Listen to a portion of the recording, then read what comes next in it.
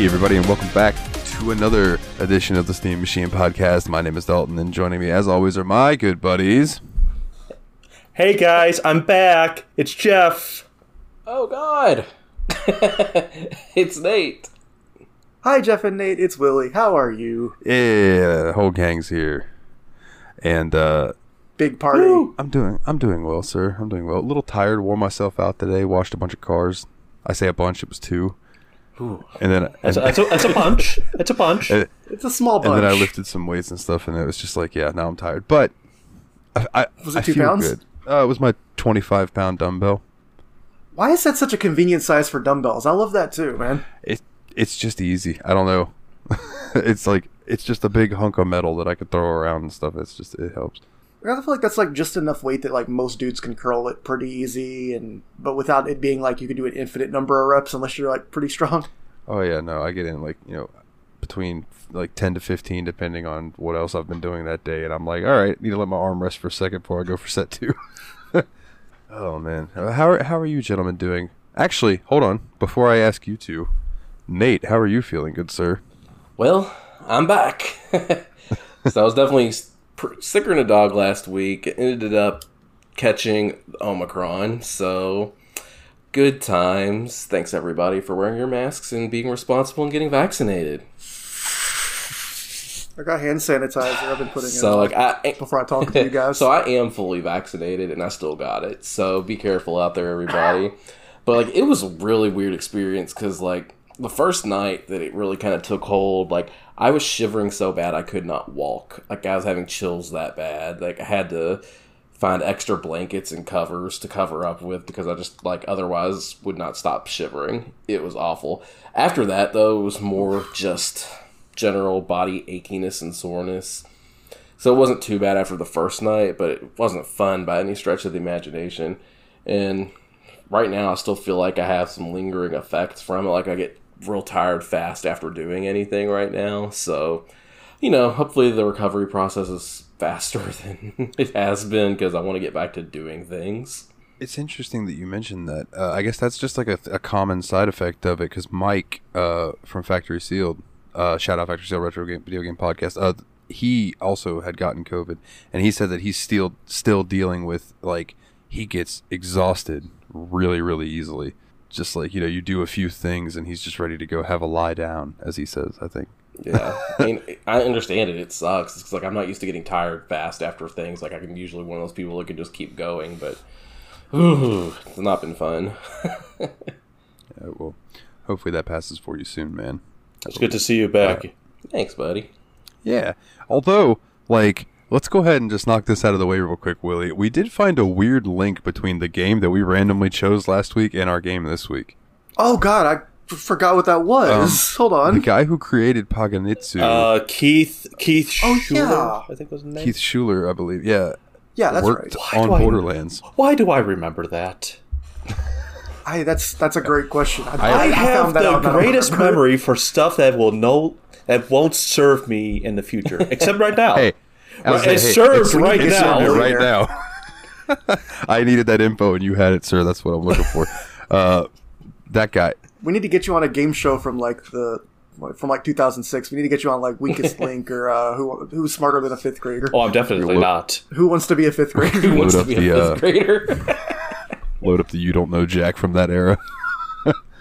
Oh man, that would have been back when the ride was still out, right? The ride was so. great. Oh man.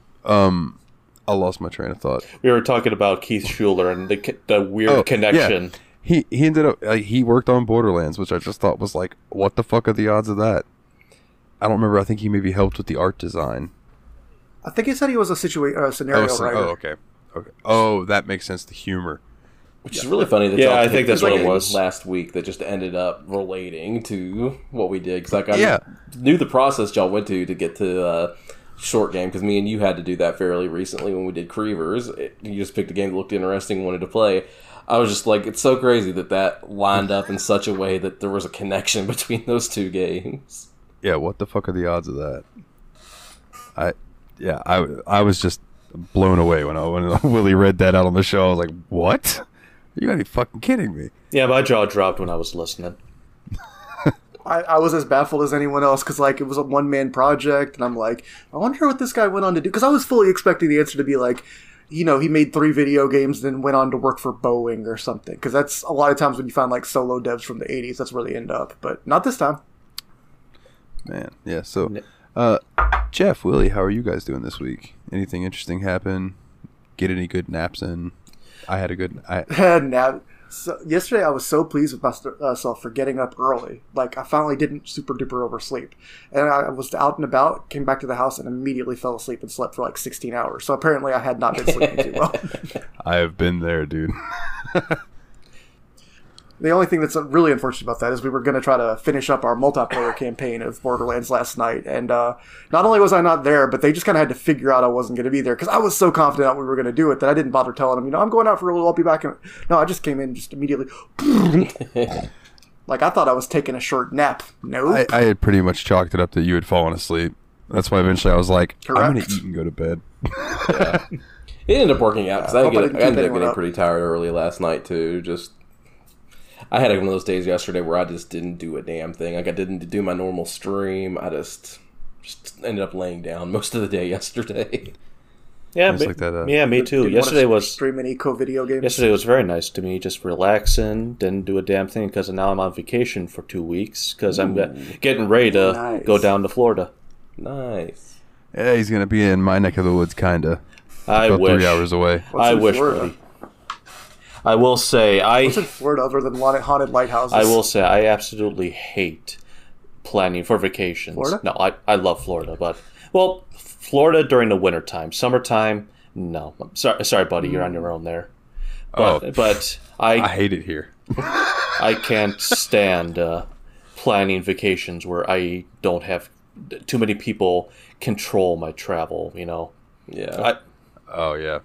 I can imagine that gets some. You going to see any particular sites or anything, or are you just it's just going to be a week of relaxing. I'm going to be staying in a condo where my parents are already down there. I'm going to be going down there with my girlfriend, and my brother's joining us a couple days later. So we're going to play some golf, relax by the beach, have some delicious food that I haven't eaten there in about, when did I last go? About 3-4 years since the last time I was there. Nice. We're going to Tampa Bay. Hashtag butt stuff on the beach. That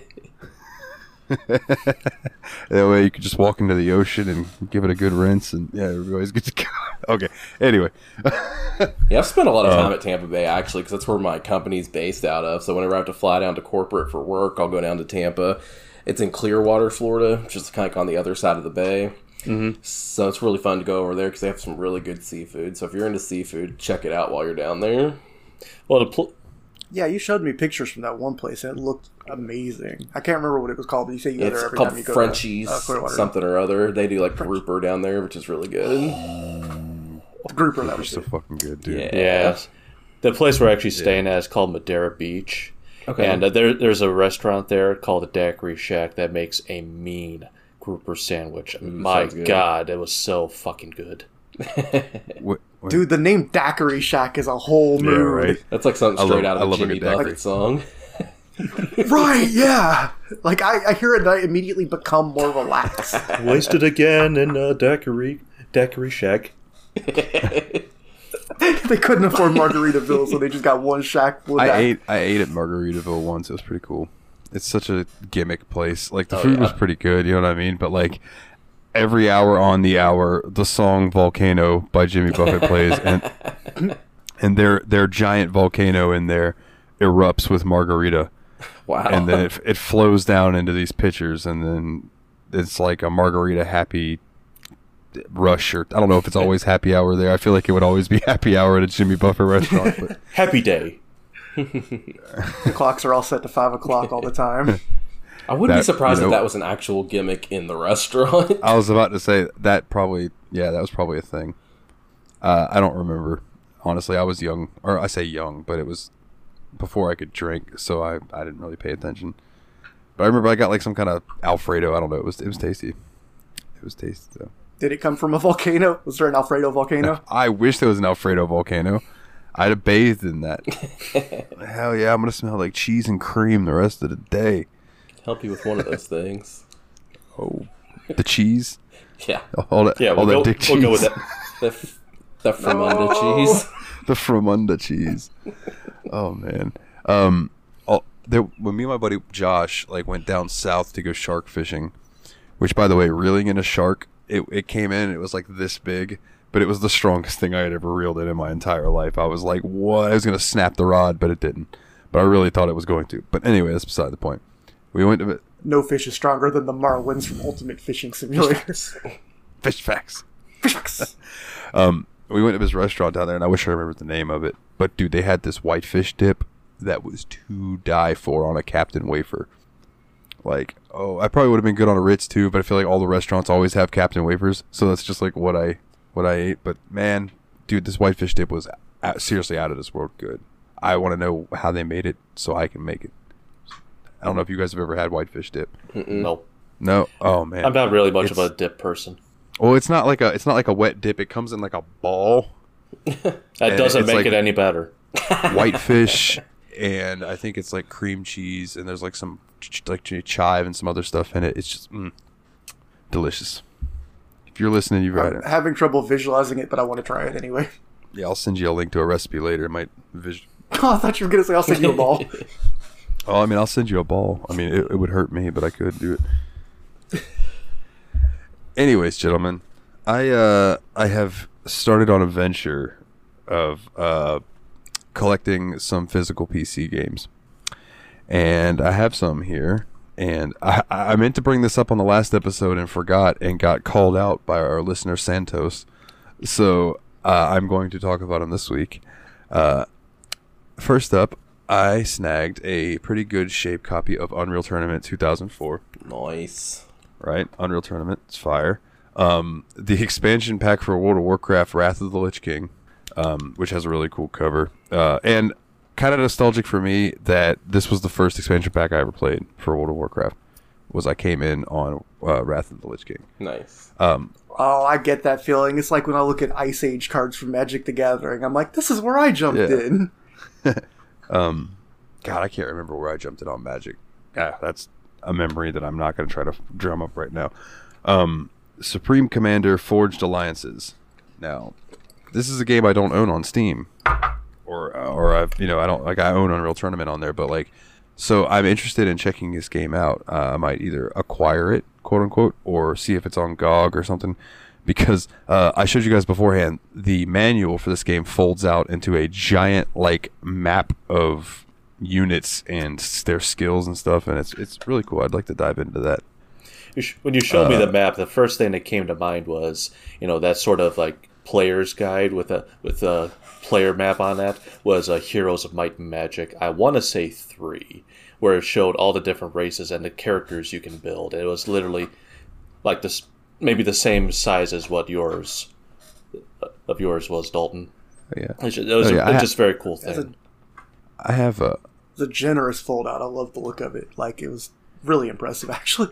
I think I have Heroes of Might and Magic 3 on GOG, actually, but I don't know if it would be the same, obviously. But so I have the next one was Star Wars: The Old Republic, back when this was a disc. And fun fact.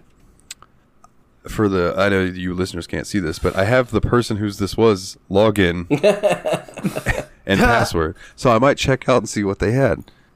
If you donate $10 on Patreon, Dalton will give you that login. I will sell you this Star Wars account. I don't want to help you hack anyone, but the password is just a word and the number 1, which is the worst kind of password. This is the first ever physical NFT. It's $10,000, but it could be yours. For the low price of 1 Patreon subscription.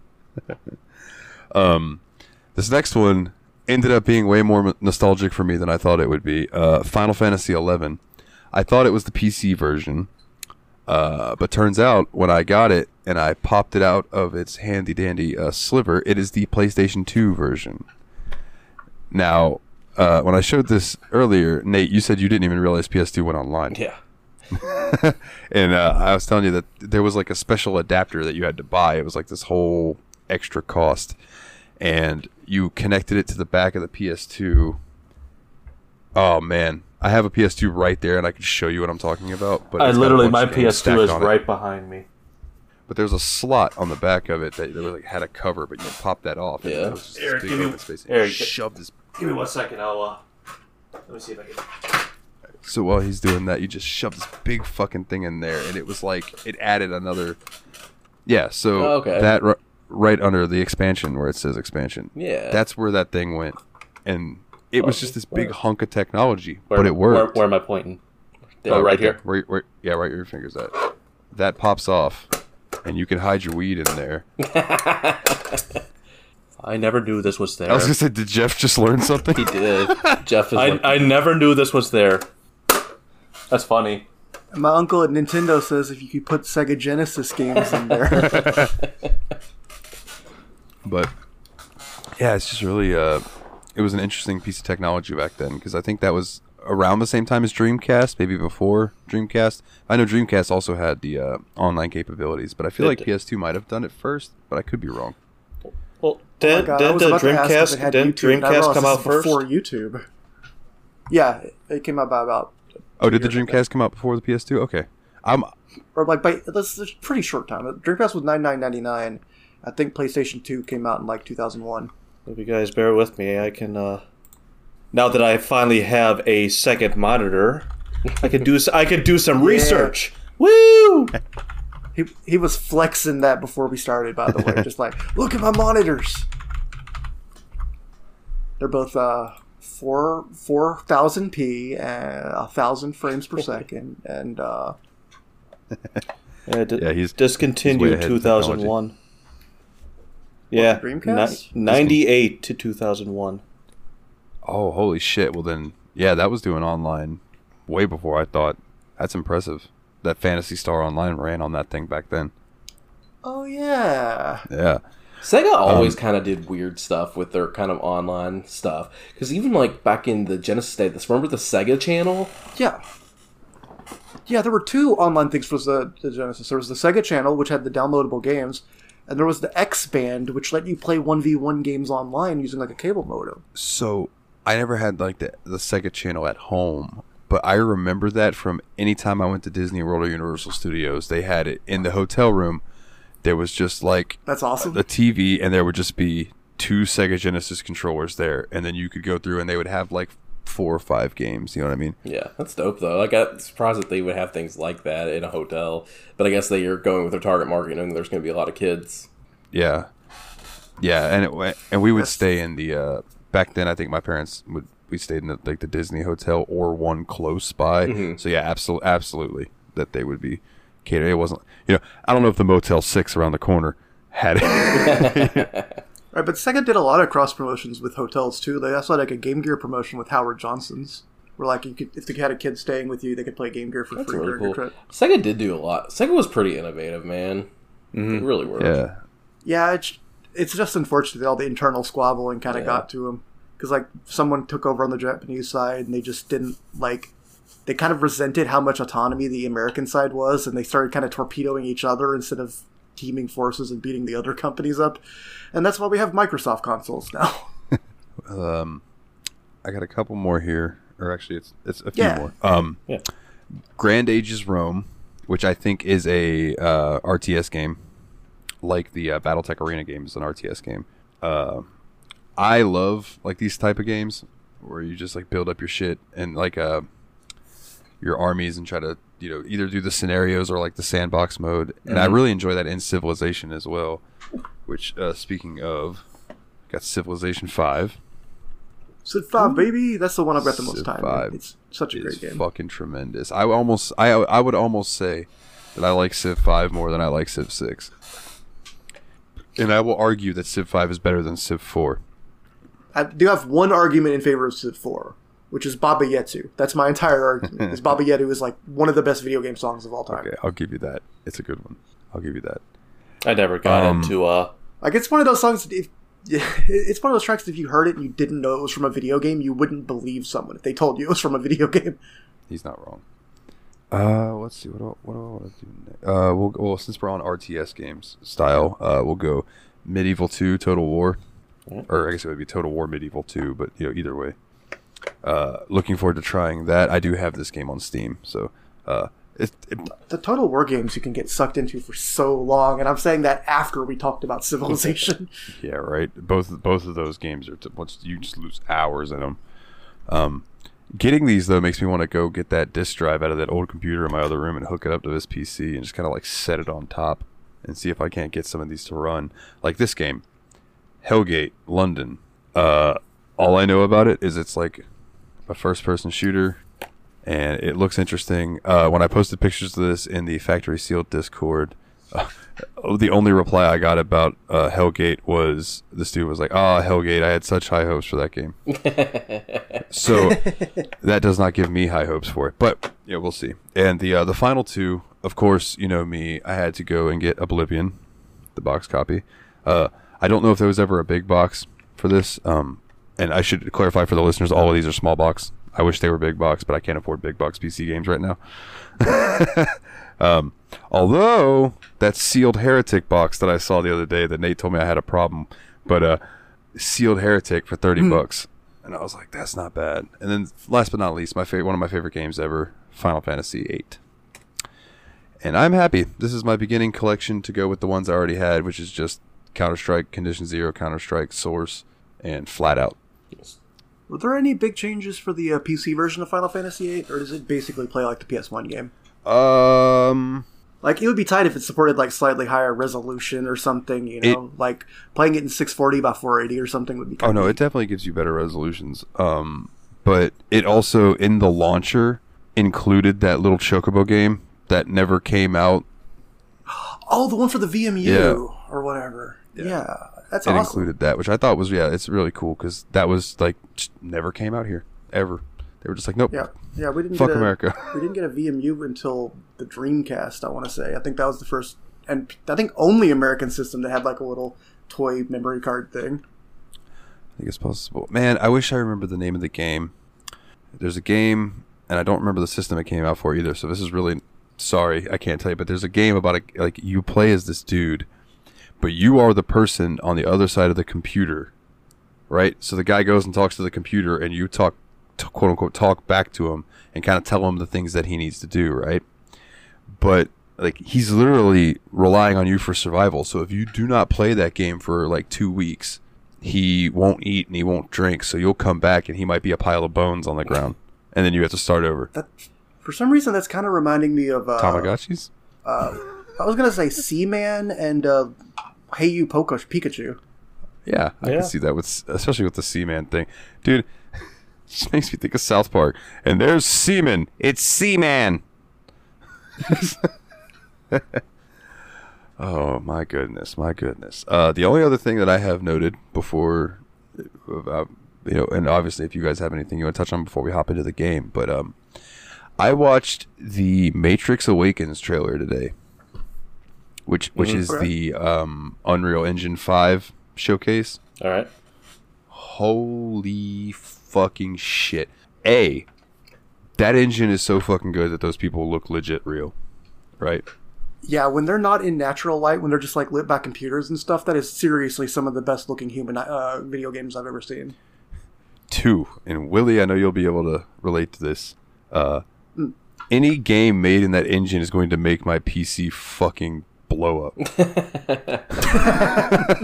Unless I use that freaking wonderful NVIDIA DLSS technology that I don't quite understand, but it works wonders. And AMD just released a version of theirs as well. I think it's called Fidelity FX. But basically it's like, it renders your shit lower and then scales it up. And I don't know how exactly it is, but it makes it where games that don't run smooth, if you turn it on, they run smooth. I don't know how to explain it. It's wonderful, though. It's wonderful. But the whole thing within the beginning, I'm looking at, and I don't know if that entire thing was rendered in the Unreal 5, or if it started out with real Keanu Reeves, and then when he looked into the TV, or like when he went through a TV thing, that's when it became computer generated. I think, but I literally worked, but I'm not literally sure. couldn't tell, and it was just like, oh man, this is some fucking uncanny valley almost shit. Like, but what I thought was brilliant was that they took the Matrix and they did it with the Matrix, which is like always asking the question of like, what blurs the lines of reality. Mm-hmm. and that kind of stuff. So like, what better to show off a game engine that blurs the lines of reality than an IP that does that exactly that. It was super fucking cool, and I am excited to see what else comes from that engine. Well, it's just incredible what they do with the Unreal Engine. All the different games come out using that engine. It's incredible. Yeah. There's like the big thing between, I think, was it Unreal and Unity? Yeah, I'd say those are the so, main yeah. kind of rival engines. The two big ones, and oh man, Unity might be more accessible, but fucking A, dude, if you can do Unreal, go for it. And I think it's Unreal. Like, they allow you access to use their engine, and they do not charge you unless your game makes over $100,000 or something like that. Unity has that too. I think with Unreal, they base the charge on like a percentage, like a licensing fee. Oh, okay. I think they take like 5% or something, which is a super reasonable number. Okay. Yeah, I knew. Okay, so yeah, I was one of the two that they did that. And that's why people hate Blizzard. Oh man. Oh dude. Apparently, what is the call? Warzone Call of Duty? Is that what like the new like battleground type thing that they do is so. Warzone? Apparently that's like gone to shit since everyone's been leaving Activision Blizzard. Like everybody just keeps walking out. Apparently that's seriously affecting that game from people that I know that play it. So hopefully they can get that shit figured out. Kick out homeboy that nobody wants there, and just bring somebody else in and fix some shit. I wouldn't care if they stopped making a Call of Duty game.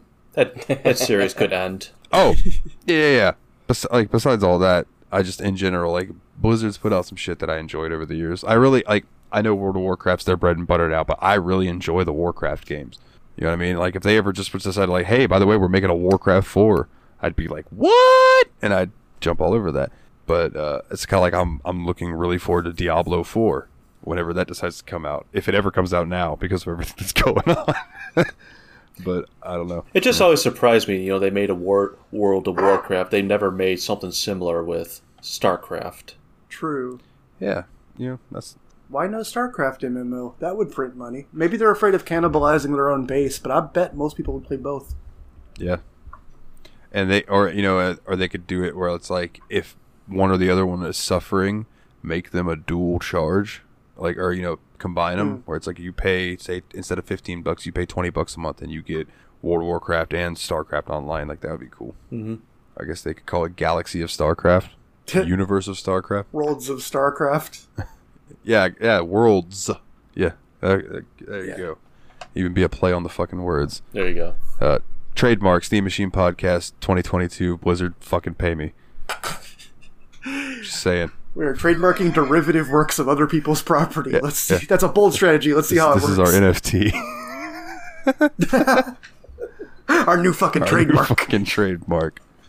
Oh man. For the record, fuck NFTs. I think that's the stupidest shit ever.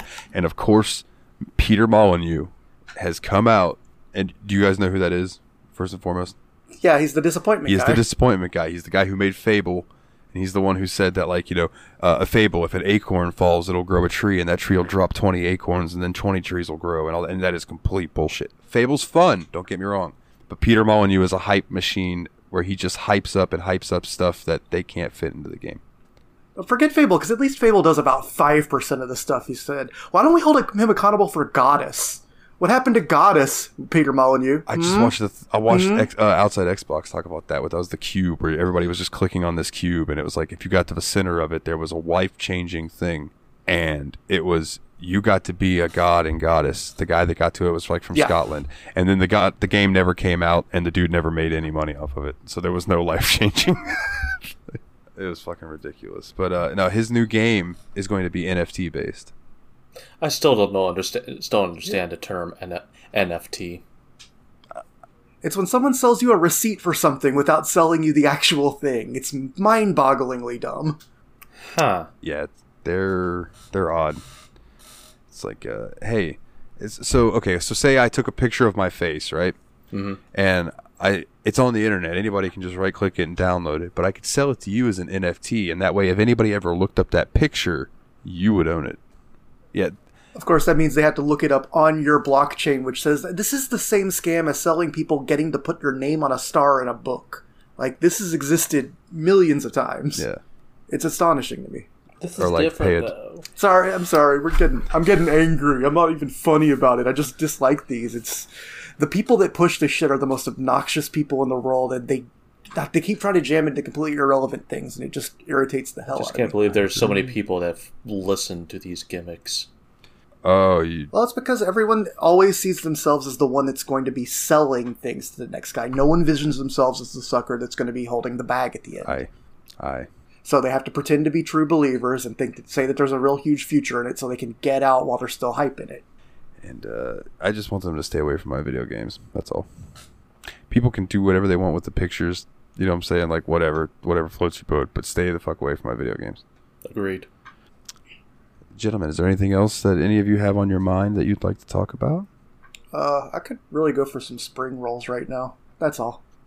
All right. Well, then on that note, let's hop into some Borderlands. And I believe we can kick it off with what I like to call ODubs, which is the obligatory Wikipedia bullshit. Gentlemen, Borderlands was a 2009 open-world action role-playing first-person looter shooter.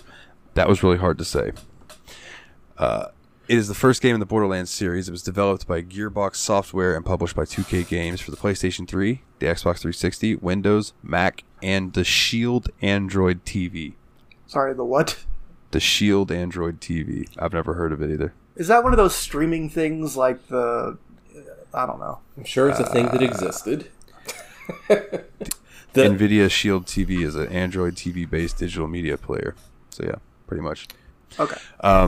The game was released worldwide in October of 2009, with the Mac version coming in December of 2010. And that was produced by Feral Interactive. Released, whatever. The game's story focuses on a group of 4 vault hunters who travel to the distant planet of Pandora to search for the quote-unquote vault, which is rumored to contain advanced technology and other priceless riches. The hunters piece together clues to find the vault while battling the savage wildlife of Pandora and the bandits and outlaws that populate the planet, ultimately banding together to prevent the Atlas Corporation from reaching the vault first. You have no idea how wonderful it was to listen to you read that in real time. I love my second monitor. But yeah, okay, so Nate and Willie, you guys had never played this before. So I'm curious on like what your opening thoughts were. You know what I'm saying? Like when we first hopped into it, what went through your mind? Let's go Nate first. Yeah, well, for me, I actually hopped into a single player before we got together and started doing multiplayer together. So I remember it being really cool starting off because I don't think you got to see the intro scene because we did multiplayer, Willie, but when the intro scene popped up, Right. It has that song, Ain't No Rest for the Wicked by Cage the Elephant popping up and playing, and it just took me back to a time in college. I think this game came out like right after I graduated college, but was still living in Bowling Green, Kentucky. And it was such a big deal when this game came out because Cage the Elephant, the band that performs the song in the intro, was from Bowling Green, Kentucky. So it was just like really cool that the band from my college town made it big. It was in this video game, and I don't know. It was just a really cool snapshot picture in time, and I had completely forgotten about that until I booted up the game and that started playing. So Pretty good fucking song too. yeah, so that was a really cool thing to relive just from opening this game up. Because I just remember, I never played the game back then, but I remember thinking it was so freaking cool that they had a song in a AAA game. And I think that helped them get really popular. Was like that song being in Borderlands like shot them. Yeah. Oh. But yeah, like I said though, I started playing single player. I played it far enough to take down a couple of the bosses, like I don't remember names. But it was a really fun time. I was playing Soldier class when I was playing single player, and it was really cool having like the turret thing, and I was really enjoying getting into the shotguns and assault rifles. I just thought it was really fun. It took me by surprise because it did not play exactly the way that I had expected it to play, and it was a lot less narrative focused than I had originally thought it was going to be. So it kind of taken me by surprise, and I enjoyed it a lot more than I really thought that I was going to, just from the get-go. Hell yeah. What about you, Willie? Yeah, I'm going to go ahead and say I actually kind of went into this game dreading it a little bit because, like, I don't know, I'd seen some people play Borderlands 2 before, like boss fights from it and whatnot. I was used to just thinking of it as like a game where it looks like a first-person shooter, but the enemies have incredibly huge health bars, and all the shooting does just put a number over their head, basically, instead of doing real damage. And it just felt like I thought I wouldn't enjoy that experience whatsoever because I was just kind of thinking of it as a really arbitrarily clunky FPS instead of an action RPG. But when I started thinking of it more like it's Grim Dawn with guns, kind of, I started actually, I kind of got into it. It was neat upgrading your weapon, doing new things. Was very pleased by how much power you gain on a level up. Like seeing old enemies that used to be challenges turn into absolute jokes was always really great. And I was also I'd seen the art style before, like because I had seen footage of it, but I loved the way, like, this game would have been a completely different feeling game if it had like a realistic sci-fi setting instead of doing this cel-shaded comic book art style that really ended up like selling the game to me a lot. Yeah, for sure. I love the art style. It is a beautiful fucking game, and it reminds me a lot of like the DBZ, style, that cell shade. It's beautiful. So before I get into it, Jeff, what about you, man? What was your first experience like with Borderlands? Well, my first time I actually ever saw this game, I was watching my brothers play split screen on this. It was the first game, and I just thought it actually looked, brutally honest, it looked stupid. I was just like, what the hell kind of game is this? I mean, it seemed ridiculous to me, and I actually didn't really give this game a fair chance until after I played Borderlands 2. And then, once I was like, man, once I played that, I was like, okay, let's give the first game a chance. Let's see how it is. And, I really enjoyed it. Same thing, watching that intro and hearing Cage the Elephant playing. It's the humor, the style of the game, it really... once I actually gave it a chance, it really... how do I say it? Just, it really... I guess I want to say attracted my attention, and it just... Yeah. I fell in love with the series after that. Hell yeah. Yeah, I have a similar, so my first experience with Borderlands was watching my friends Caleb and Josh play it. And I was like, well, this game looks fucking cool. It was this, comic book game with guns, and they were like, kinda. And so I sat there and I watched them, and then I ended up, next time I went over there, I brought my controller, and we played a 3-player. And it was a blast.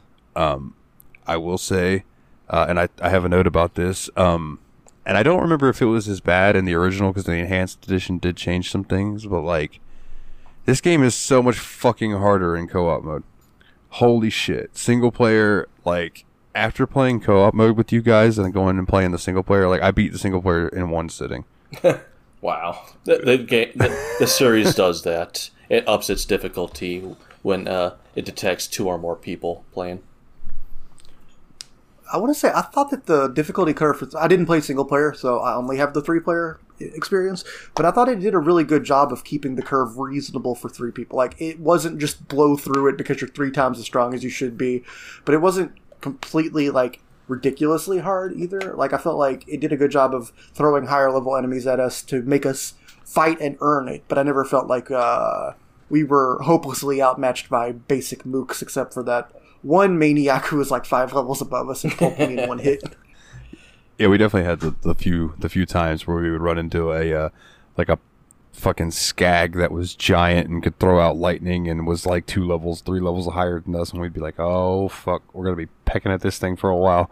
But some of those fights were really fun for that same exact reason, because it's we shouldn't be able to beat this. Yeah. Oh no, Dalton's down. One of us has got to get the Skag's attention and bring Dalton back to life, or whatever, so that we can keep fighting this thing. Or we just died and had to respawn back from the checkpoint. And I feel like the game does a good job with, I didn't feel like death was extremely terribly consequential. You just lose 5% of your money or something. It wasn't that big. The big problem was if you didn't get rezzed, you were out of the picture and your boys were going to be fighting without you, which feels bad. You're like, no, I didn't leave the party. Well, that is one thing that the game is fair on, is with its, if you do have a chance of getting resurrected from either a teammate doing a recover on you, or if you get what's called a second wind, is when you kill an enemy when you're in your last chance. Yeah, I thought that mechanic itself was super cool, the second wind mechanic, because that just added another level of something that you can do when you're in a dire situation. I really enjoyed that mechanic itself. Yeah, I really wanted to call out the second wind too. I thought that was really clever, and it made dead people still part of the game in a real way. And correct me if I'm wrong, that carries over in the series, right? It does, yes. Okay, I thought so. It's been a while since I've really played the other two, but One thing that is become a frustrating with Second Wind, if you are just constantly getting wrecked, your Second Wind becomes weaker and weaker. So eventually, it's just like, it's your meter, your time limit you have in Last Chance, and you know you're in Last Chance because everything just like turns like a sepia tone color, and like your screen is just like slanting, so you know you're dying, but your meter that you have just becomes shorter and shorter to eventually the point it's just like you have 1 second. It's like, well, okay. It starts blowing by really quickly. Yeah, it's like eventually you just don't have enough time to get a shot off, and it's like, nah, you're dead, motherfucker. Just give up, run back. To be fair, you've had to have died a long time, like a number of times before. It's just like the game's okay. Time to take you back to a checkpoint. Yeah. I do enjoy the like you were talking about the progression and stuff. I thought it was a good like. The side quests didn't feel like you needed to do them, but it's almost like they were there to help you if you felt underpowered. You know what I mean? Yeah, it gave you a way to grind without making it feel like a grind, because you got rewards for completing them and you got experience for completing them. So it seemed like, you wanted to do the story quest next, but you had this thing that you could do to help you get there that was also fairly entertaining for the most part. Like, the side quests were all pretty fun. Like, they didn't feel like a waste of time. It just felt like a good way to help you power up your character while getting a few perks on the way. I will say, though, that the quests in the game are very much basic MMORPG type quests. Like, it's kill 10 dudes from this faction, or hunt large version Get of 25 enemy, beer or bottles. retrieve MacGuffin from Area 1. Get 25... I actually like that one a lot, for some reason. And even though it was just... Yeah, a lot of them was just, get MacGuffin off of this character and bring it here. And, like... basic get you acclimated to the area stuff, which I mean, it's fine, but I don't think a lot of the missions were especially they weren't. I don't feel like they had to be, but I felt like, just as a quick comparison to another game in a similar vein that we've played, I felt like Borderlands did a much better job of acclimating you to your environment and the gameplay itself than a game like Fallout 3 ever did. Yeah. There's a lot more to do in Fallout. It got very overwhelming, right? very But early. even like, I think that if Fallout had taken a little bit of that more of the Borderlands approach, where it told you what to do for a few missions, it would have made it a lot easier to go out and do the exploring yourself later as side quests. I think that game lacked direction, where this one might have had a little bit too much hand-holding, but at the same time, I appreciated that in it, because I never felt like I didn't know what to do. I absolutely agree with you. I think Borderlands does a much better job guiding you how to play the game, whereas Fallout is just like, okay, you escaped the vault, have at it. Yeah. Yeah, the tutorial just ends by kicking you in the butt and telling you, good luck, here's the whole ass world. It is intense and overwhelming. Yeah, and it's kind of on you to discover the main quest. But I think that Claptrap was a really cool thing, too, because I feel like Claptrap kind of gives you a little anchor to the game. It's like a bit of a... I mean, he's not really an authoritative voice, but because he's there with you on the title screen and stuff, you're like, okay, I can trust this guy. Wait till later in the series. His humor really steps up. Look at me, I'm dancing. I like this little dance. I'm dancing. Actually, go ahead, Dalton. Oh, no, I'm going to start talking about some bosses, so please, by all means. Well, all I was going to talk about was start a conversation on what you started with, Willie, saying that you were, or was it you, Nate? So one of you said that you were the soldier character. Yeah, I played Soldier. I think we all played Soldier. I played Soldier in single player, but then once we all got together, I was like, I want to try a different class since I have time, and Dalton, I think, wanted to play something different than he was playing. So I went ahead and picked Berserker in the multiplayer, and Dalton picked the Hunter. Yeah, that's one thing that this game does, and in the series itself. You can play as different characters which have a different class. And basically, all the characters have the same skills, apart from they have a special. And all their specials are different. So the soldier has a turret. My personal favorite was the siren, which is Lilith. And in Borderlands lore, they're supposed to be the most powerful beings in the universe. But her special is she phases out of existence, or out of a physical realm, and is able to travel, for a small period of time to say get a different location on a battlefield. So, like, That's say cool. if you have 5 enemies attacking you, you phase out, you can get behind them, put yourself a distance away from them, and they're forced to turn around, and you could just go ahead and continue firing at them. Mordecai, which is the hunter, his special, I think is also very good, is Bloodwing, which is a bird. Yeah, that bird, man, was fucking awesome. And then Brick, who is the berserker, his method of reality is like Mickey Rourke in Sin City. His mitts, he punches the enemies It's to so death. fun. It is so freaking fun to go berserk and just start punching. Like, my favorite parts of the game where we would just come up on this big group of enemies, and they knew I was going to do it. I was going to go straight up Leroy Jenkins, run straight at the biggest dude in the bunch and start punching him. Yeah, every time it was hilarious. I'll just start shooting you in the back because I kind of spec into healer-related stuff. So I'm like, well, either I'll hit the berserker or I'll hit the enemy. Either way, we're good. So, also, each character had like guns that they preferred over others. Mhm.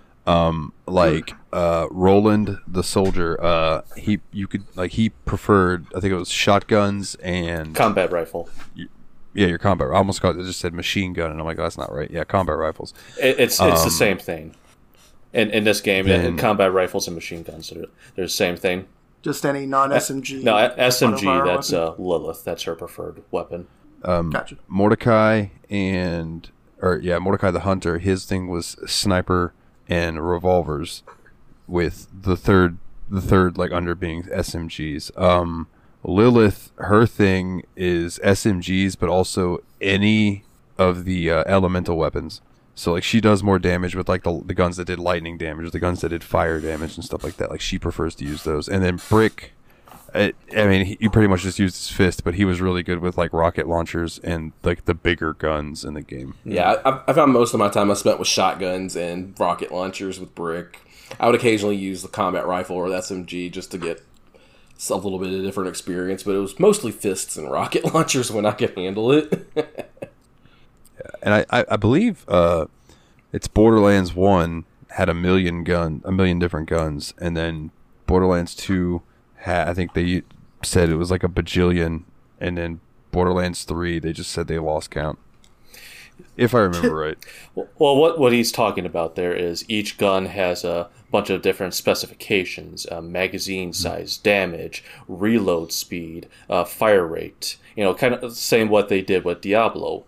So each gun, Yep. they could picture-wise they could look exactly the same, but their specs could be different. And apparently, there's like a million different combinations. And I actually think I heard Borderlands 2, it's 1 billion. That's crazy. Billion. Phew, it's so many. Yeah. But I do appreciate how many different weapon models there were, though. For there as being as many Yeah. different kinds as there are. Like, I don't think I ever picked up a shotgun that looked the same as the last one that I had. You know what I mean? Mm-hmm.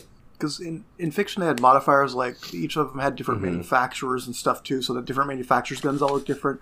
And I think some of the modifier words like changed the material it was made from or something like that, so it also And they looked also a had the little ones bit that did different. elemental damage, like the different color. incendiary AKs or whatever. Yeah. Yeah, dude, it's so many weapons, and it's really it scratches that looter itch. Like this is like definitely like, all right, what can I pick up next? What can I pick? Oh, this gun's better. Oh, pick it up. You go a little longer. Oh man, I'm ready for a new gun. Oh, this gun's better. This is a different type of gun, but it does more damage and it's got a better fire rate. So I'm gonna try this out for a little bit. Yeah. It's just fucking wonderful. Yeah, because sometimes too the gun feels different than the stats Yeah, say. I've noticed that a lot too. Sometimes I'd pick up like a combat rifle that looked like it had better stats, but my other one felt so much better to use. I wonder if some of that too is magazine size, because when you see the comparison, it mainly compares fire rate, accuracy, and was it fire rate, Damage. accuracy, and Yeah. damage per hit. But like a shotgun, you don't care about the accuracy percentage as much. You'd really rather know if it holds like 7 Yeah. shells or 2. Yeah, You know, and a lot of times the really hard hitting shotguns only had 2 shells per clip, unless you snagged like one of the epic guns, which I had one that did an insane amount of damage, and it had 7 shots in it.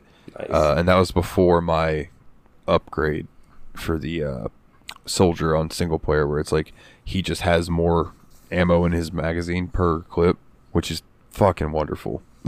Yeah, that's a good perk. I was starting to really enjoy high damage small clip weapons though. Like I was using a revolver that only held 2 shots at a time, but it did so much instant stopping damage, like especially against like the little raiders and stuff, that I honestly was like, when I'm fighting little dudes, I feel like I'm fighting with the golden gun from GoldenEye with this thing, you know? Revolvers are stupid strong. I just had Poncho and Lefty ready to go. Some of the bosses that you run into, you had like Pinky and Digit and like those, like they were like little holy shit, my brain just fucking They were minions for the big boss, but they were skags. Skags. Thank you, that was the word I was looking for. Skag. I couldn't remember that shit. Yeah, they are the minions for Nine Toes, who is the first boss you run into, and when he pops up on the screen, he's like, "I'm gonna kill ya," and it pops up Nine Toes. He also has 3 balls. That was such a good moment of comic relief, too. It's like, all right, tough boss. Ah! Yeah. And one thing I was worried about going into this game too is people had shown me like clips of like the funniest scene from Borderlands 2, and almost all of it like out of context is this kind of obnoxious South Park humor, but like it's not overbearing in this game. It just happens a sudden moment of comic relief after like an hour of almost no speech whatsoever, and it makes you go, "Oh, Yeah. I was not expecting that." Yeah, and I think that's the thing with like when people put together the compilations and stuff, it's like you're not getting to see the time between those. You know? Yeah. Like, a lot of my initial reservations about this game absolutely didn't bear out. Like, I really thought that I was going to cringe at the humor attempts. I really thought that I wasn't going to enjoy the gunplay. And as it turned out, both of those things were not true. And I even felt like movement in combat was pretty satisfying. Like, the bosses do feel, I think they still feel more like MMORPG bosses than first-person shooter bosses. But if a guy, like, stands there and winds up like he's going to jump 100 feet in the air, you're like, oh, I should go away from there. And I don't know. It felt pretty good. Yeah, it does RPG surprisingly well for a first-person shooter. Yeah. It does. Yeah. Yeah. Like, I know it's not literally an MMO game, but a lot of the design elements reminded me of MMOs, Oh, no, That's why I keep I could totally that. get that, because if there was an MMO first-person shooter base, well, probably even Fallout 76, I'm sure that's the way it works, is your guns do damage, and you're doing that damage to the enemy's health. Yeah. Although, I guess to bring up a different point, though, I think this is a complaint we all kind of had, especially with low fire rate, high accuracy level weapons. In multiplayer, there was just a lot of weird rollback because the player who's the server player kind of has the canonical state of the game. And so if you're not perfectly connected to him and there's a hiccup, you're just missing for what looks like no reason on your screen a lot of the time. And that's a huge problem for me. Yeah, I was having issues with that as well. Yeah. And I believe Nate was too when I was hosting. Where it would be like I'm shooting at an enemy, but it's not showing me any damage, and then all of a sudden they would like catch up, and that enemy's not even where I'm shooting, Yeah. and then all of my damage catches up to it. So I might have wasted 2 shots because he died 2 shots ago, but I kept firing him. Yeah, so that's something I definitely hope to see improved upon in the newer games, like 2 and 3. So when we get there, we'll see. Yeah. So hopefully that does turn out a little bit better for us. I also had an issue that when I was playing in single player, like I said, I beat this in one sitting. After a few hours, the game just started fucking chugging, and like my computer is more than powerful enough to handle Borderlands. You know what I mean? Like, this is not a super graphically intensive game these days, and it would get down to where it was running like 30 frames a second, and I'm like, all right, well, this is serviceable. That's how I first played it on PS3, so yeah, whatever. And then it would start chugging even harder, where I was getting like fucking playing World of Warcraft on low on my laptop back in the day, fucking 18 frames a second bullshit, and then it would drop lower than that to the point that I would be driving the car and it would just be like I'd use boost and I would just be like, well, I hope I don't hit anything. And y'all want to talk about cars for a second? Yeah, so basically, just I just wanted to say, like, if you're playing this and you run into that, my fix was to close the game out, like save it, close the game out, let it chill for a second, and then load it back up, and it seemed to fix. But it would happen again after a few hours. So I don't know. That's just like maybe a memory leak or something. As one of my criticisms, this is an entirely different game, but New Vegas when we get there. Oh yeah, that has those issues too. But yeah, we could talk about the vehicles now if you want, Willie. I've got some more bosses, but we can wait on those. I just want to say the cars they're basically the Warthog from Halo, and I mean that in every way, including maybe the most fun you can have in this game is just mistreating the cars with your buddies. accidentally running into each other and flipping their car over. I don't know. Dude, you could never predict No. what a collision was going to do between two cars in this game. Like, sometimes you'd rocket 100 feet in the air, sometimes you would flip over when you just barely got One of my fender favorite bumped. things about the Like, stupid it was cars were wild. like they could get stuck on the environment, and like you couldn't back them up or drive them forward. But you know how you fix that? You walked up to it and meleeed it, and it would just go flying off the environment. It's like so stupid that like you could just melee the car like 30 feet away from where it was and just get back in it and it's ready to drive again. Yeah. Yeah, when you punch the car, it was like a barely expired helium balloon is how far it flew, you know? Yeah, it made me think of the that Nick Swartzen bit where he talks about, like, his grandma talks about how strong he is, and she'll be like, "Nicholas, get that jug of milk for me," and he'll be like, "You mean this one?" and raise it above his head. And she's like, "Oh, Nicholas, you're so strong." He's like, "It just makes me want to replace her furniture with all inflatable stuff," and I'll be like, "Where's the remote?" and pick the couch up. "Where's the goddamn remote?" and just make my grandmother fear me. Oh man, yeah, I love the cars. Nate, I know you said that you kind of struggled with them at first, but I think once we got Yeah, I playing got with used them- to it after a while because, like I said, I'd never played a bunch of the first-person shooters, so I'd never spent a lot of time in a Warthog. But once I started getting used to the controls of it, I had fun with it. It just was one of those things where it did not drive how I initially expected a car in a video game would drive. Yeah, and for any listeners who have never played Borderlands, like, it's you drive forward and backwards with your left thumbstick, and then you control the camera with your right thumbstick, but it also turns you. So it's just kind of It is strongly it is the snaps same to the exact camera. way Halo works. So if you're familiar with Halo but not Borderlands, it's the same exact thing. yeah. Oh, and just much like the Warthog in Halo, you also have a gunner seat, which means we spent a lot of it, because there's no harmful friendly fire in this game, so we just spent a lot of time shooting a rocket launcher at each other's car while we were driving. And it's fun places. because It was one player great. could be in the gunner seat and the other could be driving, so I'd like to be in the gunner seat, so I'd just choose which car I wanted to get in and just shoot the other person. What I like Now, doing when you're- actually is get a car of my own because you can control both the main gun and the gunner gun. Yeah, that's what I was just about to say, is that when you're driving by yourself, you can control both. And it's kind of like wherever you're turning is where you can shoot your missiles and stuff. And I remember when we got into the Doll Headlands, which I think is the second big area, there's a big ramp that you have to go off of to get into it. And I had already gone off it and landed, and I turned around. And my whole thing was I was going to wait for Willie and Nate to come off, and I was going to shoot a rocket just in time for it to blow up as they came off and make it look like an action movie. And it was slightly off time, but still fucking satisfying. And that's the thing, is like the beginning area is relatively, a decent size, but when you get into the Doll Headlands, dude, if you don't have a car, that place is massive and you're going to be running for a long time. Yeah. So that's where like they started throwing in car enemies at you, where you had the patrols that would come running after you and stuff, which they could be a pain, especially if they run you over.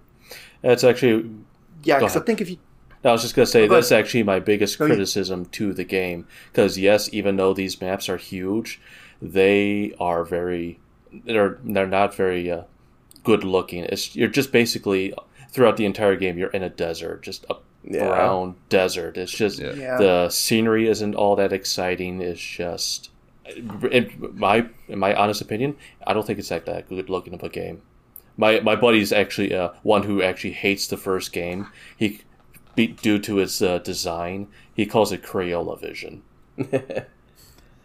Just Yeah, I will say that definitely even the humorous decorations and stuff kind of got used like a dozen times. Like the sign just got piss off painted on it. Like once you saw that once, it was funny. And you see it like 12 times, you're like, surely one of these people can spell this. I think the best use of that was going into Sledge's area. Yeah. Yes, where there's like the intermediary gate that says that right before, like after the first gate Yeah, the opens. gate opens, and it's the little gate that says "piss off," and then that one opens, and you can come in. Which Yeah. leads me back to when I thought we were going to go fight Sledge, and I was wrong. We ended up fighting the Roid Rage Psycho. So in Borderlands, there are these enemies that are the bandits, but they're called psychos, and they run at you with a hatchet, and they just try to come up and whack you with the hatchet, or they will also just like throw them at you, right? They're the juggalos, and like they come hard.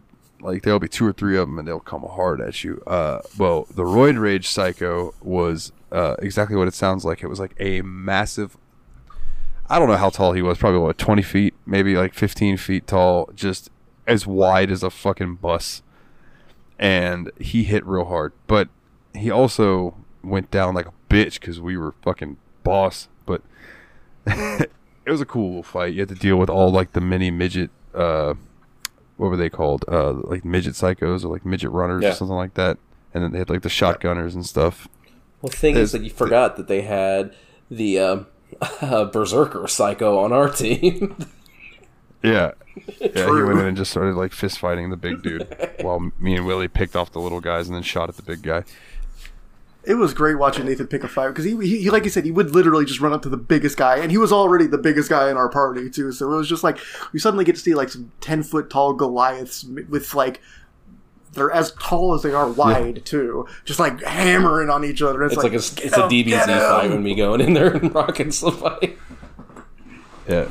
It's not even DVZ. It's more like one of those like panels where the Thing and the Hulk are about to fight, and they both pull a big haymaker that takes up a whole page splash. I was gonna say, it's like, it was like 87 fucking Hogan earthquake.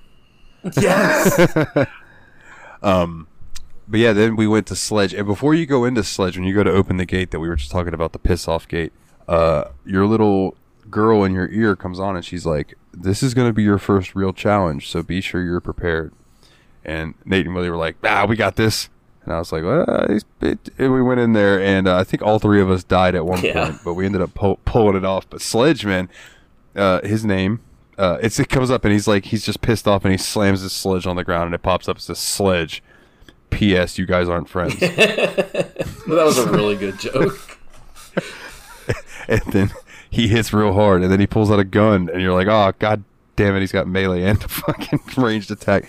And he also summons a bunch of minions and stuff. So that fight was a good challenge. I would go so far as to say that fight might have been my least favorite gameplay moment in the entire game. Really? Yeah, it felt really arbitrary, and at one point he just kind of got stuck on a wall for a while, and we shot him a bunch. And my favorite actual fight that we did was one that wasn't even a boss fight. It was when we first got into like the arid Badlands or something like that, where we went down and we go through that pipe, and there were just like 30 badass skags standing there waiting for us, which we were like 4 levels under leveled. We just went for it. That was a lot of fun. Like we should not have won that fight, but the best. That fight was great. The Skagzilla fight was extremely good. I don't know if you're going to get to that one, Dalton. And then there's another boss fight you're going to get to that I actually thought was fantastic. So just real quick, when we were fighting all those skags right on the other side of those tubes or whatever they were, little tunnel, the spawn point was on the other side of the tunnel, so it was great. So if one of us fucking died and we couldn't res them, they would just respawn right there and they could run through the tunnel again. It was like 2 seconds to get back and start firing bullets again. So yeah, it took us a while to chip away at that, but it was fun. Because we were under level. We were just going for it, and it was a ton of fun. Well, you feel confident when there's multiple of you. Yeah. It's just like, we got this. Yeah. And it was very nice, the spawn point to be next to an ammo vendor. Yeah. And a health thing. So it's like if you could run back there, insta-health, refill your ammo, go back in. And then some of the other bosses that I saw with you guys, was Mad Mel. This was the one I thought was my favorite fight in the game. So this is a car fight. It's basically Mad Max. Like Borderlands becomes Mad Max after the first part, and you go into the second part, you play it. It becomes Mad Max for a while, but yeah. So what did you like about the Mad Mel fight? I just thought it was really fun to fight a bunch of vehicles, like especially because I didn't fight from a vehicle. I just stood on foot because I thought that my revolver was stronger than the car rocket launcher. And so just, the thing is, my revolver was strong enough that I could take down a junk car. What was it called? Outrider, I think. I could take one of those down in like 2 shots. It felt really cool and heroic every time, just kablooeying that thing with a pistol. And that's one thing that we all commented, I think it was either during that fight or after that fight, that it was like, wow, our guns do more damage than the fucking car rocket launcher. So yeah, I think we noticed that on the way over there, because I would just get out and start blowing up the Outriders and Ranger cars. I feel like that maybe the car gun should have like scaled, but I don't know how hard that would have been to code. So I'll go ahead and say that even though I said that section was awesome, I do not think vehicular combat was a strength of this game. But fighting vehicles outside of the car was fun. Yeah, and it's just vehicle to vehicle combat that I didn't think was fun. But on foot versus car and car versus on foot, both fun. there was a side quest that we didn't do, but we could. We can go back and do it. Where you get a thing to kill 50 of those Sithid, like the creepy crawly enemies. But it's on a racetrack type thing. So you go in there with the cars and you're driving around the racetrack and they spawn and you just run them over. Nice. And you have to just kill 50 of them doing that. And that should be fun with multiple people. Humming the Rainbow Road song the whole time. And then I believe that was the last boss we did because we got to, I think our next mission is to go kill Crom. Yeah, Crom is our next goal. Yeah. Yeah, and then we have 2 trivial rank quests that we didn't finish from way back then. Circle of Death Round 2 was one of them, I think. Okay. And then the optional bosses was like Scar and Mo and Marley. Mo and Marley and Skagzilla. Skagzilla is the one. So, Jeff, do you have any memory of Skagzilla? Do you remember what we're talking about with that? It's, to be brutally honest, I haven't the last time I played this game and beaten it was maybe... I was heavy into my PS3, so probably 2015. Nice. Okay. So... I have no idea. I mean, the only boss I remember is Nine Toes. That's just because I just beaten him recently. Okay. So the way it works with Skagzilla is you get the quest from the guy as you enter in the Doll Headlands, and he's like, go hunt this thing, and you have to go to a bandit camp and get there where they're like cooking a skag over a spit, and you have to steal that, and that's your Skagzilla bait, and then you take it to this big like arena almost looking area that's big and fenced in, and there's a big cave, and as you approach the cave it's all like and things shake, and Nate and Willie were like, what the fuck is this? And I'm like, it's Skagzilla. And then I went over and I put the bait on, and then out of the cave comes this fucking skag that's absolutely massive. He's like the size of a building, and that was a fun fight, dude. Guess what I did? It was guess what Nate did? Ran in and donkey punched it in its bark box. It was tremendous. That was a fight that like I had fun, but I was also lagging really hard during that. Yeah. So like that was one of those fights that I was putting shots into it and not really sure if they were hitting it. Yeah, I felt like I had lag during that fight too, and it was like I was sure I was going to get the mouth criticals, and I just wasn't getting scored for them. While being vague, Skagzilla is not the biggest thing that we'll fight by the end of the game. Nice. Yeah, I'm looking forward to whatever that is. Not by a long shot. Okay, so I'm going to read you some of the optional bosses' names, just because Scar, Mo, Marley, Skagzilla. Some of the ones that we haven't seen, and I'm not going to tell you anything other than their names. Mothrak. That sounds like it might be a giant rack. Or, Mothra. Yeah, but the size of Mothra. King Wee Wee. Reaver. Slither. Rakanishu.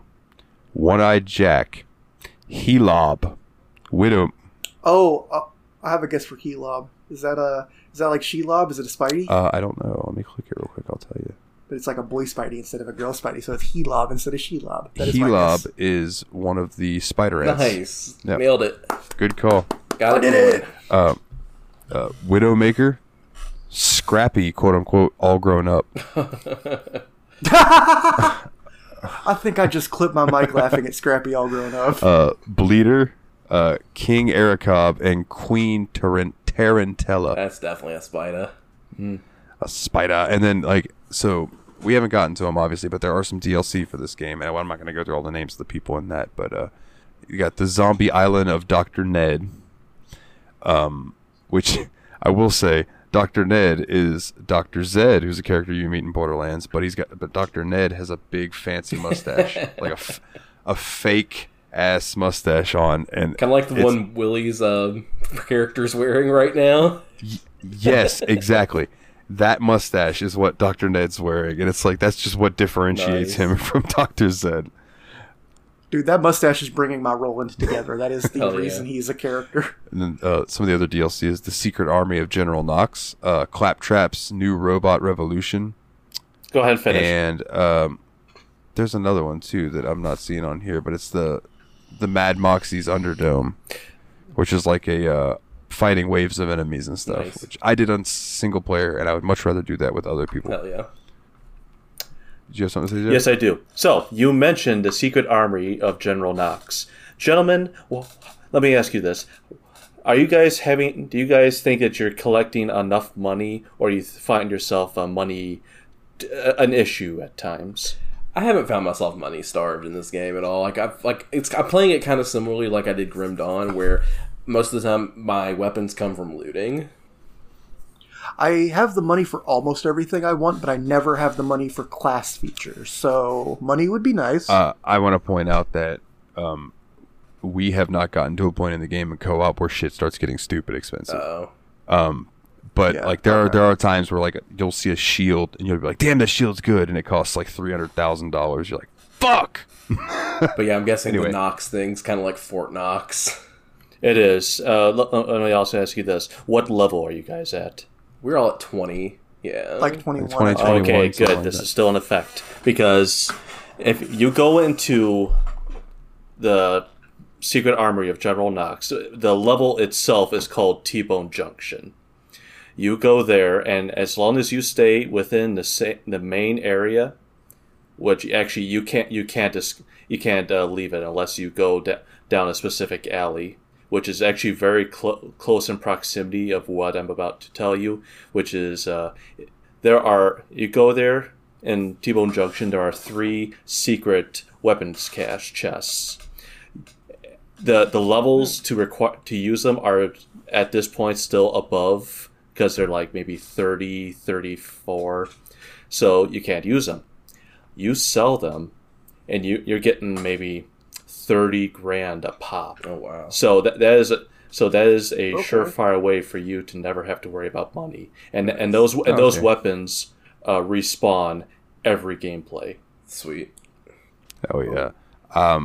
I feel like I read that the General Knox DLC starts at level 51, like no matter what. So I think that, or one of them starts at 51. Well, let's put it like this. In your current state, what would happen is you go down the specific alley, then all of a sudden you see like this torpedo get launched toward you, or like this capsule. As soon as the capsule lands, these characters, I think they're called like Crimson Assassins or something like that. They're like level 40 or 50, something like that. They'll wreck you. So you'll have no chance to defend yourself. As soon as they one hit, you're in a second chance. So yeah, that sounds about right. I did play a little bit of the like I said, the island of Dr. Ned, the zombie island, and it's pretty funny. And I mean, shooting zombies in Borderlands, it's pretty fun. I'd say it's more fun than the last few times I've played any kind of Call of Duty zombies. Well, yeah, I can imagine the grotesque deaths that you can inflict upon a zombie in Borderlands. Just blow them to smithereens. Oh man. Let's see. If I'm thinking about a rating I would give this game, because I don't know like what else to touch I on. think we covered pretty other much than the majority of what we needed to in the game, for sure. I will say, being vague, by the time you get to the end of the game, you will realize that story is meaningless. I kind of never felt like it was meaningful. Yeah, it's kind of just there. You know what I mean? I feel like they improve on that a little bit in the later games, but yeah, it's not a big main part, at least of the first one. But I much preferred this as a co-op experience. Playing it solo is fun, but I much enjoyed playing it with the buds. And Sorry we had trouble scheduling you into the game too, that's Jeff, fine. but I know you're a busy boy. I mean, not these 2 weeks, but you have been a busy boy. that's what happens when you have 2 jobs. Yeah. that is true. I think I would settle on 8.5 claptraps as gags. All right. Yeah, for me, like, I thought the game, I'm going to go a little bit of a rundown. I thought the game was really fun. Other than the intro song, I think the music was not super memorable in this game. Online multiplayer is super fun, but hella janky. Like, it was not optimized at all for online play, which is disappointing, but it is what it is. But all in all, it was a lot more fun than I expected, and a lot less narrative than I expected, which I'm actually happy about. So I hit actually at a 7.5 for this game, because I'm at least, like, I like it. I'm excited to keep playing it a little bit more with you guys when we have some free time, just to keep chugging along in our current playthrough. But I'm also excited now to play Borderlands 2 and 3, because I think those are going to be really fun. I can't vouch for 3, but I can tell you that 2 is awesome. Nate basically just said everything I pretty much had. The game exceeded my expectations a lot. It was one I was worried that I would completely dislike, and instead it was a lot of fun. I think a lot of the fun can be attributed to the fact that we clowned around in multiplayer a lot. Like, I don't think it's one I would go back and do the single player of. But it was, a lot of the stuff felt and played better. I was pleasantly surprised and very intelligently built. And I think I'm going to give it a 7 spider ant legs out of 10. Okay. Well, I'm going to be the negative Nancy here, because I think part of the problem for me is because I played 2 first and then started playing 1. I noticed a lot of things that the game lacked. You know, one of my things I said earlier was its style, or just the environments. It's just not that good looking. Good. I mean, it's pretty enough, but it's definitely not good looking compared to the other games in the series. Just with the environments. Actually, just to say something that you, Willie, said about Free Space 1, it's a very serviceable intro to the series. But, there are some positives that I'm glad that went throughout the entire series. But I find this game just serviceable enough, and nothing great. So I would give this, I'll be 6.5, 6.5 toes out of not, I don't know, 6.5 skags out of 10 spider ants. I thought you were going to give it out of 3 balls. I was tempted by it, but it's like, I think that's giving the game more praise than what I just said. So I took it away. Yeah, I think that's completely fair, too. Like I said, this is my first experience with Borderlands, period. Who knows, if I'd have played 2 first, then my opinion could be completely changed on this one. So I think it's just fortunate timing that I missed a lot of gaming during this era for myself, that this is all brand new to me and still fun and exciting. It's definitely deserved to be played. And even though I think the best song in the game actually is the end credits. And it's a song called Still Alive. God damn it. I can't believe I've forgotten the song. Hold on. Using those 2 monitors for good. Go ahead and talk, guys. I will be with you 1 minute. Nope, we're going to wait on you. I'm doing this so Truncate Silence won't take it out. Okay. It's called No Heaven by DJ Champion. Okay. Oh, well, there you go. There's Jeff's Wreck. Go listen to that. I think that is the best song, probably in the entire series. Wow. Okay. Cool. Okay. What's the competition? Is there any other licensed music? I know this game started on the Cage Elephant and all that. Borderlands 2 uses 2 songs from the Heavy, Shortchange Hero, and what the hell is the other song? Why are you putting me on the spot? Because you were really good at trivia earlier. You remembered Kevin Schuler. Yeah. That is true. That's fair. How Do You Like Me Now? There it is. How you like me now? How you like me now? That song? Yeah, that's the song. That song? Oh, okay. Cool. I gotcha. But the prequel, sequel, and 3, I don't remember what music they use. Okay. Yeah. I've never even touched the pre-sequel, but I've heard it's fun. I also would like to try the Borderlands game that Tales of the Borderlands. Telltale Studios did. I have Tales played of the that. Borderlands. Is it any good? It's all right. Like, it's like I played the Walking Dead one first, because Paul Korn, he introduced me to the Telltale games, and he had me play the Borderlands one. And I think that's a big part of the reason why I thought the narrative was going to be so much more heavy in actual Borderlands, because Telltale games are very narrative driven. Yeah. So it kind of led me to believe something Borderlands was going to be something a little bit different than what it was. I will say I prefer this game to the Telltale game. Now I'm just imagining someone who played the hell out of Minecraft Story Mode by Telltale, and he finally gets the original game. It's like, what the hell? And speaking of Paul Korn, shout out to Wayward Cross Comics. Hell yeah. Was that his first mention? I think that's the first time I've mentioned Wayward Cross Comics. Yeah. Yeah. But I think Paul Korn's. Yeah, that is his handle. I think it's come up before. That's like what he does too, right? And then the name of his company, or Yeah. they Yeah. doesn't. Yeah. Okay. Yeah, he does the writing, and then Wayward Cross Art, I think, on Twitter does the. Yeah, he art. writes a That's comic his, called artist. Waifu Apocalypse, which is a story about where waifu pillows come to life and start killing people. So check it out. Amazing. Well, then I think let's get into some house cleaning. And first and foremost, I want to give a big shout out to all of our Patreon listeners, with a special shout out to Nate Sir Cogsworth, the 7th of Juniper, Jeff, the original expendable old Jeffy Lube himself, and Eraser Adam. Shout out to his podcast, Revival and Extinction. It's back. He just released a new episode the other yay. day.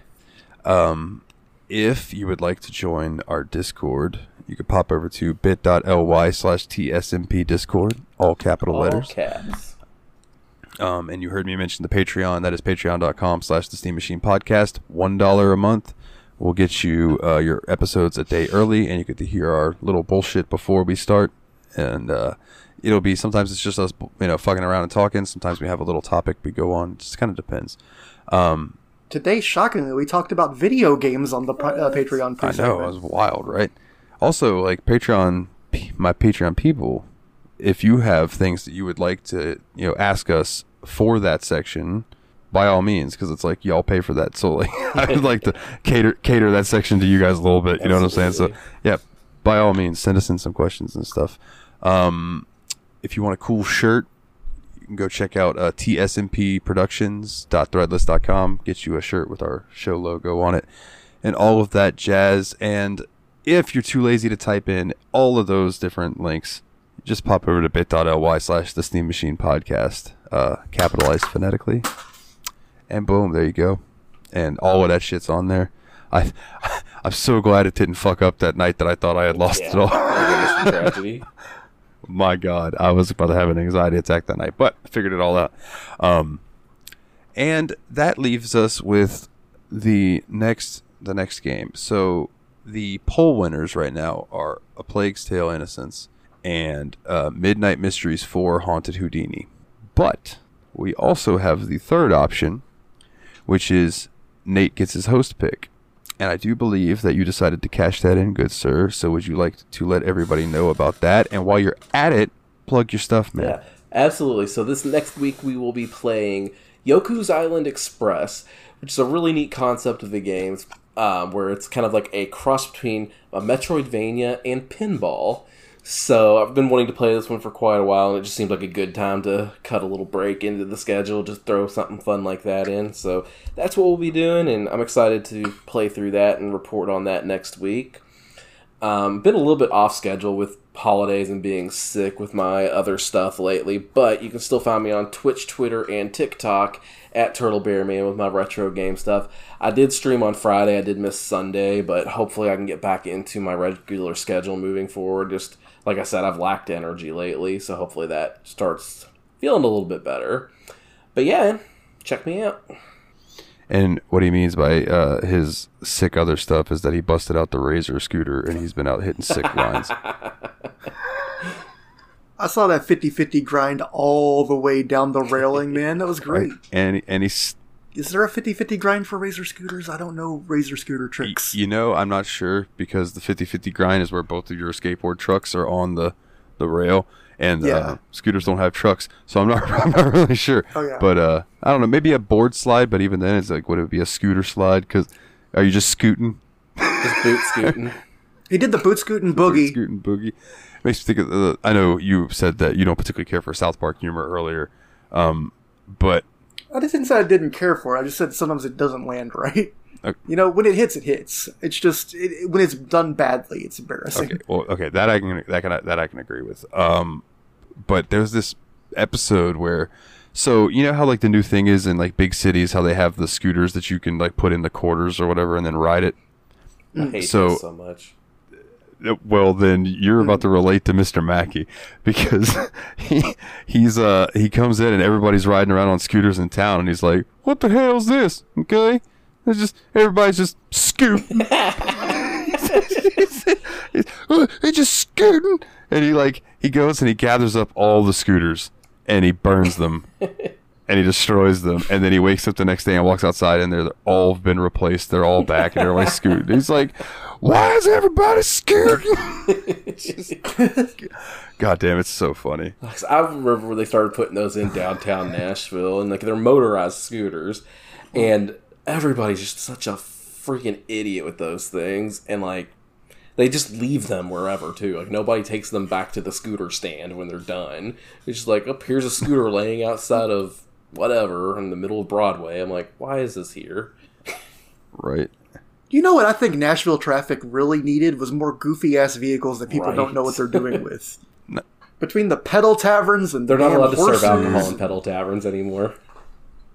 They're just dead. Oh, so now. they're just dead then, aren't they? I used to see them in Gainesville, and I was like, "That's a stupid ass. Who wants to get drunk while pedaling a bike?" Like, I'll say of all these stupid ass vehicles that I've seen go around town, though, there's one that I respect, and that is the fire trucks that have been converted into swimming pools. That looks like fun.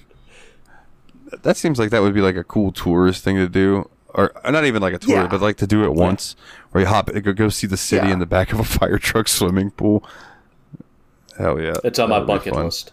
I got to, when I was in New York, this is different. Like, my mom and dad went on like the double-decker bus or whatever, and I went around New York. But when me and my dad went, we did not do that because I said, fuck that. But I did get to see the Naked Cowboy. Cool. So that was interesting. Oh, and when I was in, not Madison Square Garden, what the fuck? Times Square. Thank you. Times Square. You might not be surprised, but I'll say you'd be surprised how many mascot characters are out there that are just dirty. Like all the Sesame Street characters that are just horrifying to look at. Yeah, and like I feel bad because like those people are just trying to make a living, but at the same time, it's like, dude, wash your shit. Like, god damn. But then also, almost dry clean only. One other thing I want to say about Times Square, and then like I'll just get off this little random tangent, but like it amazed me how bright it was at night because of all the lights and the screens and all of that. Like we came out of this restaurant, it was 11 o'clock at night, and it looked like 4 o'clock in the afternoon. It was so bright, just insane.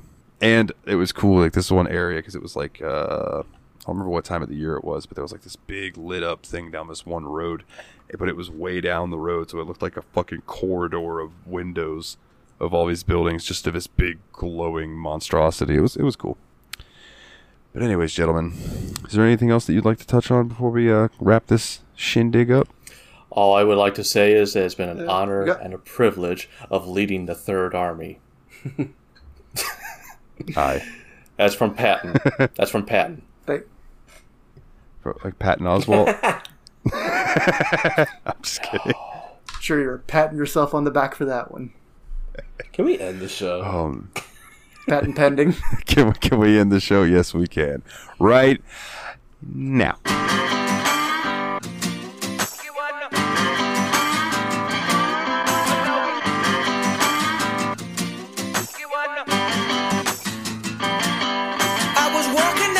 Went out the corner of my eye, I saw a pretty little thing approaching me.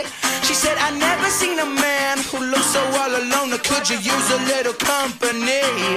If you pay the right price, your evening will be nice, and you can go and send me on my way. I said, you're such a sweet young thing, why you do this to yourself? She looked at me, and this is what she said. Oh, there ain't no rest for the wicked. Money don't grow on trees. I got bills to pay, I got mouths to feed. There ain't nothing in this world for free. I know I can't slow down, I can't hold back, though you know I wish I could. I know there ain't no rest for the wicked until we close our eyes for good.